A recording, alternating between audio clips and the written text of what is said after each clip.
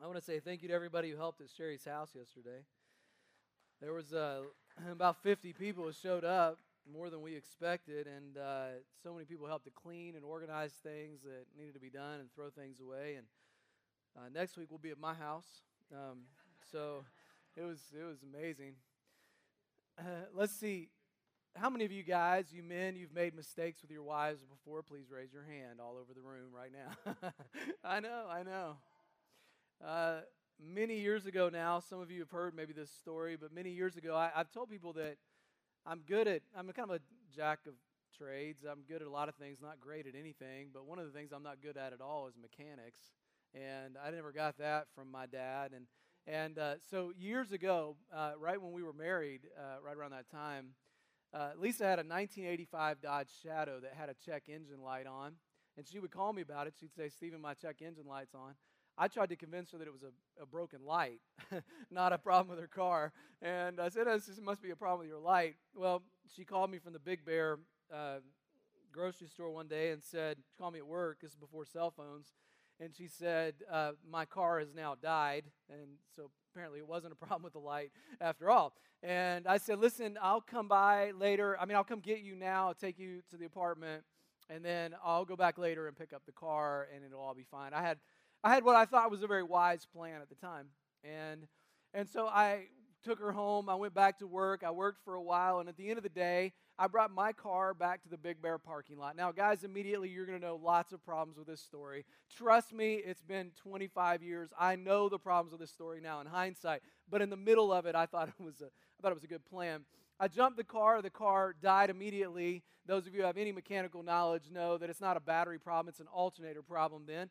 And so I knew it was an alternator problem, and at least I had that much knowledge. And I also knew that if I realized that if I allowed the car to stop, that the engine would die. In other words, you had to keep the gas on in order for the car to keep going with a bad alternator. And so I got there, I jumped the car. Now, I know I should have taken my car to go get her and bring her back to the Big Bear. Then I could have jumped the car. Then we could have taken it to a friend's house where I was going to work on it. That is not what my plan was. Instead, I put the jumper cables on her car. I jumped the car. I grabbed the cables. I threw them in the back of the car. And I got in her car to take off and to go pick her up. Now, I'm driving. Now, I know, again, in hindsight, that I could have put it down into neutral and kept the engine running the whole time, even when I was at stoplights. But back then, when I was 24 years old, I didn't think about that. I thought, this car can't stop. I have to keep going. And that's what I did. Through more than one red light on the way to the apartment complex, I thought, I've got to get her, and I can't stop the car because every time I began to even slightly stop, the engine started to rumble and die. About halfway on the way to the apartment complex, it dawned on me that somehow I have to get Lisa into this car, a moving vehicle. And so I did. Luckily, it was a good day outside. It was kind of warm. The window was up in the apartment. I rolled down the window on the other side, and as I passed the apartment, I yelled out the window, "Hey, Lisa!"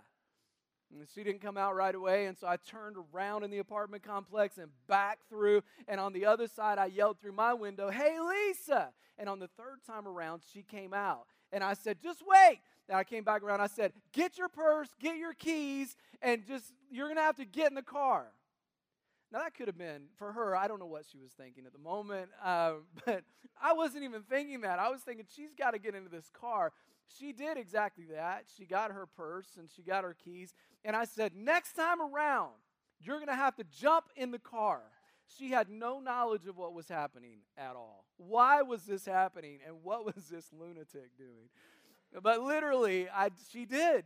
I don't know. She was just a nice, loving wife. And I threw open the car door, and literally, she tossed her keys and purse in the car, put her hand on the door and on the top of the car, and started to run beside the car while I was going 2 to 3 miles an hour because I could not stop the car because if I did, it would die. Lisa, is this story absolutely true so far? Okay, yeah, it's absolutely true. She only hesitated, not because it's not true, but because it was a stupid moment. Anyway, so here we are. Now we're on our way. She gets in the car. We're on our way to the Big Bear. Now we're going to pick up my car, and we're going to take them both to the place where I'm going to get the car fixed, which is a friend's house, and I'm going to change the alternator. And so we get there to Big Bear, and it was an interesting conversation on the way to Big Bear, I assure you. Now, when we got there, it dawned on me once again that she's got to get out in order to get the other car. Now, I know I could have stopped right by my car and I could have jumped it again, but I wasn't thinking that at the time. And I said, babe, you've got to get out because this car can't stop. I've got to go over to this person's house so we can fix the car. And so you've got to get out. She said, I'm not getting out of a moving vehicle. I said, you have to. Now I'm giving her a pep talk. You can do it. Come on. You can do it. You can make me proud. And so sure enough, she threw open the door, and this is absolutely what happened. She would grab the door on the door, and then she would stick her feet out, and as she did, her feet would drag behind her because the momentum in the car. And I said, babe, you can do it. You got to get out. You got to get out so we can get our car fixed, and it's all going to be just fine. And she was hesitant again. I don't know why, but she was hesitant. So how many of you men realize I just gave her a little push in Jesus' name? Amen. Amen. Oh, man. She did get out. Were you okay? All right. She lived. She got out and ran. We've had 4 children since then, been married for 23 years. All is well.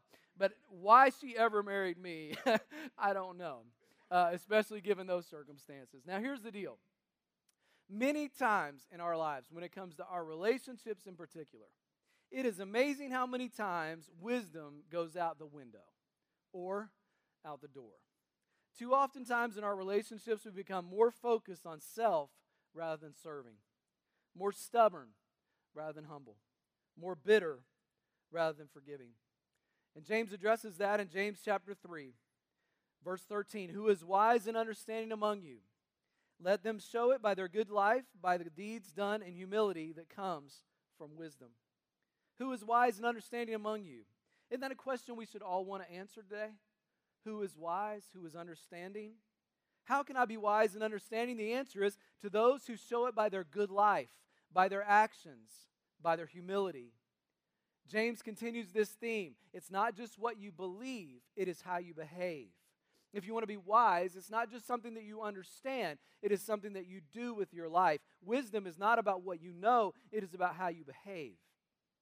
And what I think gets more people into trouble in relationships is this right here. I know a lot of people that believe that they are right, but they can still be wrong. In other words, you might even be right. You might have an argument. You know you're right. You know you've got the right ideas, but you're still wrong. Why? What's the problem? I know a lot of people who may be right in their position, but wrong in their disposition. Factually, they may be right, but they are still wrong. And James says that wisdom in relationships is not shown by whether or not you are right in principle. No wisdom is shown by not what you believe, but as much as what you do. Those who are wise and understanding should not appear if they know everything, because they don't. And those who are truly wise know that. Now, the word wisdom comes out 5 times in the book of James. This is the last time that it comes out. We were introduced to it in chapter 1, and now here it is in chapter 3. And he gives us 2 types of wisdom: false wisdom or worldly wisdom, or heavenly wisdom or true wisdom. Look at verse 14. But if you harbor bitter envy and selfish ambition in your hearts, do not boast about it or deny the truth. Such wisdom does not come down from heaven, but is earthly, unspiritual, demonic. For where you have envy and selfish ambition, there you find disorder in every evil practice. James says, in your relationships, if you harbor bitter envy or selfish ambition, you are not wise. And I would say that the false wisdom is a wisdom that says it's all about me. Now, maybe it doesn't say it exactly in that way, but it is called selfish ambition. It's similar to what the famous theologian Toby Keith once said. I want to talk about me. I want to talk about I want to talk about number one, oh me, oh my. What I think, what I like, what I know, what I want, what I see. I like to talk about you usually, but I want to talk about me. James says it this way: worldly wisdom is selfish ambition, bitterness, envy, boasting, and denying the truth. Bitterness. What is bitterness? Bitterness is an unforgiving spirit that is festered in your heart. You have allowed a bit of unforgiveness to grow in your heart. It has grown like mold. Several years ago, about 15 years ago now, we had bought a house or two to flip and try to turn around. And so I was looking at a house. It was way out in the country toward Wilmington, and it was on a cul-de-sac. And as I pulled into the cul-de-sac, it actually looked great on the outside. It was a tri-level, and I pulled into this cul-de-sac, this country street, though, and I should have first been warned by a huge sign, a plywood sign that had red letters on it. It was like literally like a horror movie. Beware, do not buy in this neighborhood. I'm like, oh, that's not a good sign. And so I pull into this house at the end of the cul-de-sac on the left-hand side. Beautiful little tri-level. It was not that old. I thought this is going to be a great house. It's a good buy. I don't know why the price is so low. I went and looked in the window. Everything looked fine. But on the door it said, buyer beware. Enter at your own risk. And I said, well, okay, fine, I'll go on in, no big deal. And again, the wisdom thing. And so here I am at the door, and the realtor says, I'm not going in there. And I said, well, I'll go in there and check it out. I go in the front door. You can smell something right away, but the house looks fine. But I get to the side where you're going to look down the stairs to the tri-level, and I look down the side, and I glance just long enough to know that there is black mold everywhere. And when I say everywhere, I don't just mean on the exterior walls. I mean on the interior walls. I mean on the doors on the interior walls. I'm talking about the floor, the doors, everywhere that you could see. There was black mold in this house. It should have been condemned and torn down. Nobody should have had that house on the market. And what I know is that bitterness is like black mold. It starts small, but over time it begins to grow. Maybe on the outside you look fine, but on the inside of your heart, bitterness has grown. And you know what? You think bitterness is about the other person, what they did, what they said, how they treated you. You think it's not about me, but in this case it is. It is. Bitterness is all about you. I'm not saying that your hurt doesn't matter. It does. I'm saying it does matter to God. Your hurt matters. But your bitterness you have allowed to grow in your heart. And what I'm saying is that when it grows, it can often overcome your heart. Forgiveness. Forgiveness doesn't mean trust, but it does mean forgiveness. Jesus said, unless you forgive others, you will not be forgiven. Then James says it's all about me when it comes to selfish ambition. The wisdom of the world says I'm wise if you look out for your own interest, if I'm successful in the world. It's not wrong to be ambitious, but it is wrong to have the wrong motives. And selfish ambition says I want to look out for myself. I want to do what's best for me. Not only is there selfish ambition, but you're boastful. In your relationships, you're the person who always has to be right. You always have to have the last word. When you want to make sure everybody else is silenced by your brilliant argument. And then you are a champion then, if you are, of worldly wisdom, and you're unwilling to say, I'm sorry. Worldly wisdom is all about me. And then listen to these harsh words. Verse 15. Such wisdom does not come down from heaven, but is earthly, unspiritual, and demonic. For where you have envy and selfish ambition, there you find disorder and every evil practice. James says, worldly wisdom is earthly. It has no thought of the world to come. It's only focused on the here and now. It's not about winning the war. It's about winning the battle today. In your relationships, are you more concerned about being right than you are loving your neighbor as yourself? Are you more concerned about winning the battle than you are winning their hearts? Are you more concerned about making a point than you are making a friend? Your heart is not concerned about eternal things, but the here and now. It's about what I can do now to be successful, regardless of who I hurt along the way. That's earthly. Not only that, it's unspiritual. You have no idea of the spiritual side, no idea what the Holy Spirit wants you to do in this case. It's not guided by the Spirit, it's guided by the enemy. So much so that he says it's demonic. It resembles or precedes from demonic forces. When you are selfish or boasting or envious, James says that does not come from the Lord. It comes from the deepest, darkest places of the human experience. It comes from our enemy, the devil. But then the positive. James chapter 3, verse 17. But the wisdom that comes from heaven is first of all pure, then peace-loving, considerate, submissive, full of mercy and good fruit, impartial and sincere. Peacemakers who sow in peace reap a harvest of righteousness. Listen, he says, wisdom that comes from God is not all about me, and I don't want to oversimplify this, but wisdom that comes from God is all about Him. It's not a wisdom of the world, it's a wisdom from heaven. That's true wisdom. Listen, it's not about what you know, it's about who you know. True wisdom comes from the heart and the soul of a man who is totally sold out to Jesus Christ. That's the wisdom that comes from heaven. Wisdom is not learned. It's not gained. It's given. It's wisdom from above. And if you want true wisdom, it's not found in gaining knowledge. It's found in gaining humility. James already told you that. James chapter 1, verse 5. If any of you lacks wisdom, let him ask God, who gives generously to all without reproach, and it will be given to him. The obvious truth is that we all lack wisdom, all of us. And so only by God can it be given to us, because he is the only one who actually possesses true wisdom. And if you're going to acquire wisdom in your life, you got to seek it from the Lord. Listen, Jesus Christ is our model. And he has all the obvious traits of the fruit of the Spirit. Matthew chapter 11, verse 29, Jesus said, "Take my yoke upon you and learn from me, for I am gentle and humble," or lowly in heart, "and you will find rest for your souls." You want to be like Christ? Gentle, loving, humble, and you will find rest for your souls. The world says win the battle, win the argument, get what you want, regardless of the cost of others. You're number one. And this is true even in our homes, friends. As you battle with maybe family or friends or those at work, are you demonstrating meekness, humility, gentleness, purity? Those are the attributes of wisdom. I want you to listen to 1 Corinthians chapter 2. Yet among you the mature, we do to impart wisdom, although it's not a wisdom of this age or of the rulers of this age who are doomed to pass away. In other words, everybody who says they're wise today, everybody who says in the world they've got wisdom, but they're of this world, guess what's going to happen? They're going to pass away.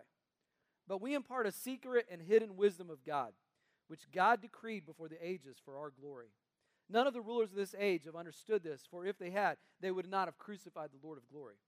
But, as it is written, what no eye has seen, nor ear has heard, nor the heart of man has imagined, what God has prepared for those who love him. These things God has revealed to us through his Spirit. For the Spirit searches everything, even the depths of God. For who knows a person's thought except the Spirit of that person which is in him? So also no one comprehends the thoughts of God except the Spirit of God. Now, we have received not the spirit of the world, but the Spirit that is from God, that we might understand the things freely given to us from God.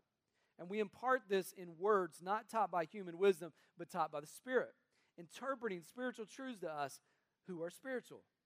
Those are a lot of deep words, but they basically mean this, that if you are seeking wisdom of the world, you're seeking from the wrong leaders.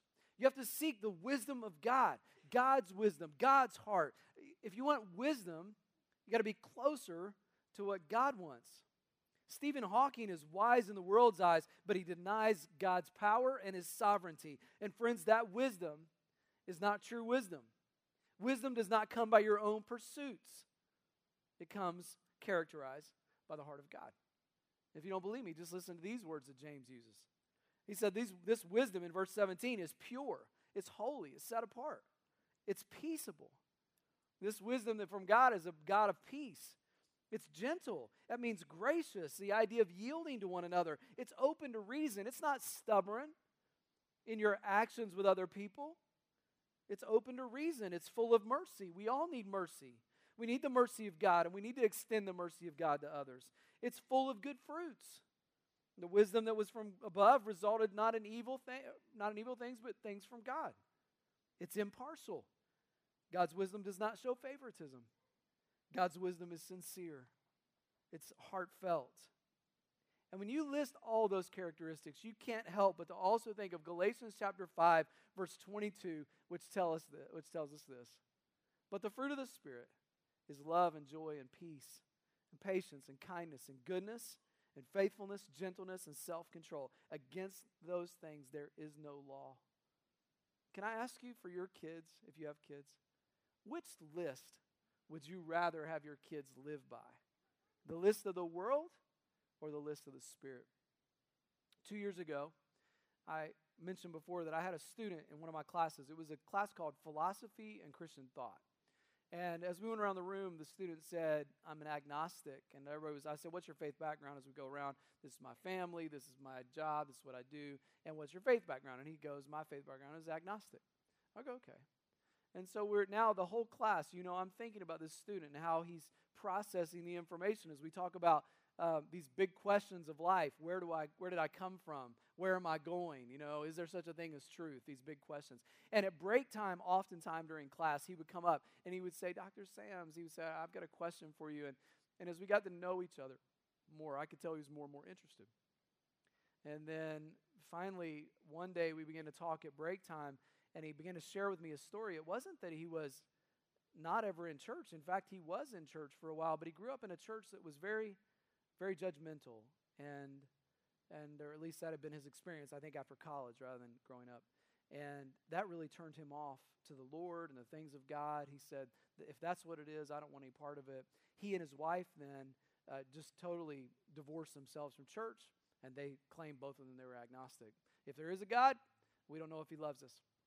And so I just said, listen, let's just take a look, because we just taught on this idea. So let's just take a look at these two lists in Galatians chapter 5. I said, you think about it, and you tell me which one you think you want for your life and for the life of your kids, okay? And I said, Galatians 5 says that those who are against the Spirit, it's sexual immorality, debauchery, impurity, slander, and the like. But those who are in the Spirit, it's love and joy and peace and patience and kindness and gentleness and self-control. And I'm just asking you, which one of these would you rather have for you and your family? And he goes, obviously, I'd rather have love and joy and peace and patience and kindness. And I said, then it's not that you don't love God. It's that you've had issues with the church. And I said, don't let Jesus be messed up by people. And then on Thursday, on the fourth week of that class, he came to me at break time. He said, Professor, he said, it's not that I was ignoring you during class. I was texting my wife. I go, it's fine, whatever. And you get a B now. It's fine, whatever. But no, I didn't say that. I said, what did you say? He said, I wrote my wife. We've had many discussions over this class. He said, I just wrote my wife this question: what if God is real? And since then, we've had lunch together, the opportunity to talk about matters of faith. He has moved from agnosticism to faith, but it is mostly based not only on what Jesus did in the defense of Christianity, but it is also based on this list right here, that he would rather have love, joy, peace, patience, kindness, gentleness in his life than he would have all the other things mentioned in Galatians chapter 5. My point is that all of us, when we look at what God wants from us, these things don't come necessarily instinctively to us. They come because God's Spirit is within us and because we have a wisdom that comes from him. Now, how will you gain this wisdom? Very quickly, I'm just going to give you 3 big ideas, and this will be it for the day. Number 1, if you want this kind of wisdom, you have to have an ever-growing understanding of the God of the Bible. Not the God of your imagination, but the God of the Bible. I hear people say, well, I just don't think God would do this or God would do that.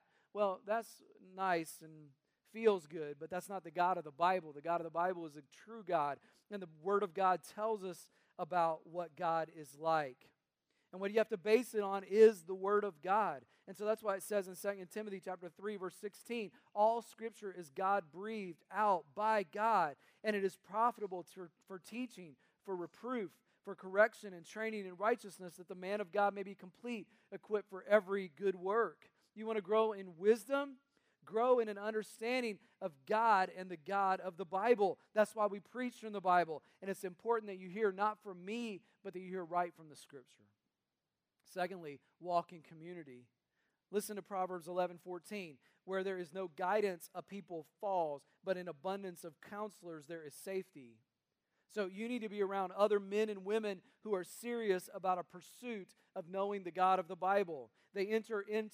Allow them to enter into your space, into your world, so they can speak truth into your life about what you're doing or not doing, so they can mid-course correct you along the way. Friends, they are called blind spots for a reason, and we all have them because you are blind to them, and you need somebody around you to say, hey, friend, listen, I love you. Here's something you may want to pay attention to. And thirdly, put yourself under godly leaders. Hebrews 13:17 says, obey your leaders and submit to them, for they are keeping watch over your souls as those who will give an account. Let them do this with joy and not with groaning, for that would be of no advantage to you. Here is what I've found over the years is when we read a passage like that, we react to it because we say words like obey and submit are words that we don't like to hear. But when I read those words, as somebody who's called to lead, I read the next section which says, as those who are to give an account. There is a weight that comes with leadership. And those of you, all of us need people who we are following, who we are under that authority, whether it be your community group leader and someone who's mentoring you in that way, or whether it be leadership in the church, or what have you. All of us need the wisdom of leaders around us. And that's why, friends, if you are new to our church, or if you're looking for a church, I want to challenge you today. Don't choose a church based on its size, its music, or the quality of its coffee. Choose it because it's committed to God's word and its truth and the teaching of the Bible and its commitment to the mission of God to evangelize the lost. It doesn't mean that we don't have good music, and it doesn't mean that we don't have good coffee. It does mean that we focus primarily on what God's word teaches. That's why most of our teaching just comes exegetically, what we call exegetically or expositorily, which is just right out of the scripture, verse by verse, so that everybody understands this is what the Bible says, and now I'm going to incorporate that into my life. That's the kind of church that all of us need to be a part of. Because godly wisdom doesn't come from a self-help book.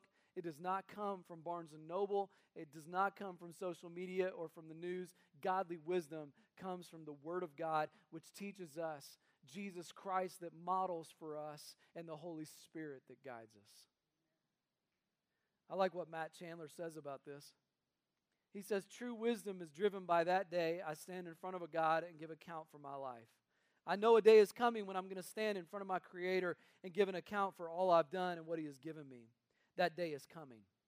I'm 4 hours closer right now than I was when I pulled into the parking lot here. It's coming. I don't know when my day is. I've come to that precipice a couple of times now, he writes. I mean, maybe it's this year. Maybe this is my last year. Maybe this is my last week.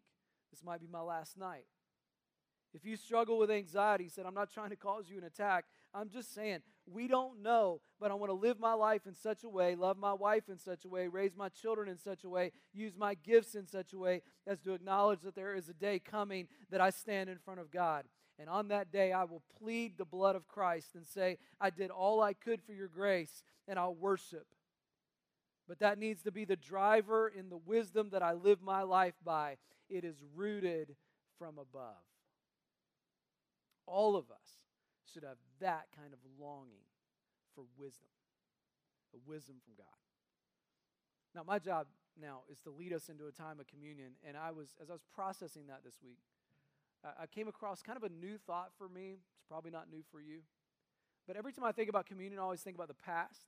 I always think about what God did for us. It is in remembrance of me. But do you know the verse says that whenever you do this, you proclaim the Lord's death until He comes. So every time we take communion, we're not just looking backwards, we're looking forward to the time when we are in heaven with the Lord for eternity. And that's what I want you to think about today. Because as we think about the time of communion, I want you not just to think about the past. I want you to think about where are we going to be as we stand before the Lord. And it will not be in our wisdom. It will not be in our knowledge or in our righteousness. It will be only and purely because the wisdom that comes from God has been imparted to us. And Jesus has been our leader and guide in our life. And we have chosen to follow Him. That will be our only standing when we come before the King of the universe. God, I plead, I beg you, say, well done, good and faithful servant. Look, I know you didn't get it all right. I know you weren't perfect, but you pled the blood of Christ in your life, and because of that, you were given a wisdom beyond yourself. And because of that, I now allow you to enter into the kingdom, the heavenly kingdom of God. God, we thank you for the chance to study your word today. Thank you that it informs us. But mostly we pray and thank you that it transforms us. That we move from understanding to actually belief, and from belief to behavior. That it changes our processing and how we think. And so God, for those today who have a tendency to be more stubborn, a tendency to want to be more right, a tendency to not want to apologize, a tendency to want to hold pride or bitterness in their heart, God, I pray for a releasing and a trusting in you that there would be a deeper reliance on your wisdom, and that we would follow the example of Jesus to be more meek and more humble. That we would follow the example of Jesus in the book of James that says, be slow to speak, slow to become angry. That we be people of peace, and that we be people who seek the righteousness from God, not in our own efforts. And God, thank you that the communion reminds us that there's no way we could get there on our own. And that God, the communion reminds us that the only way to God is through your Son Jesus, both in the past and what He did, our present and how we live, and our future glory to come. We thank you in Jesus' name.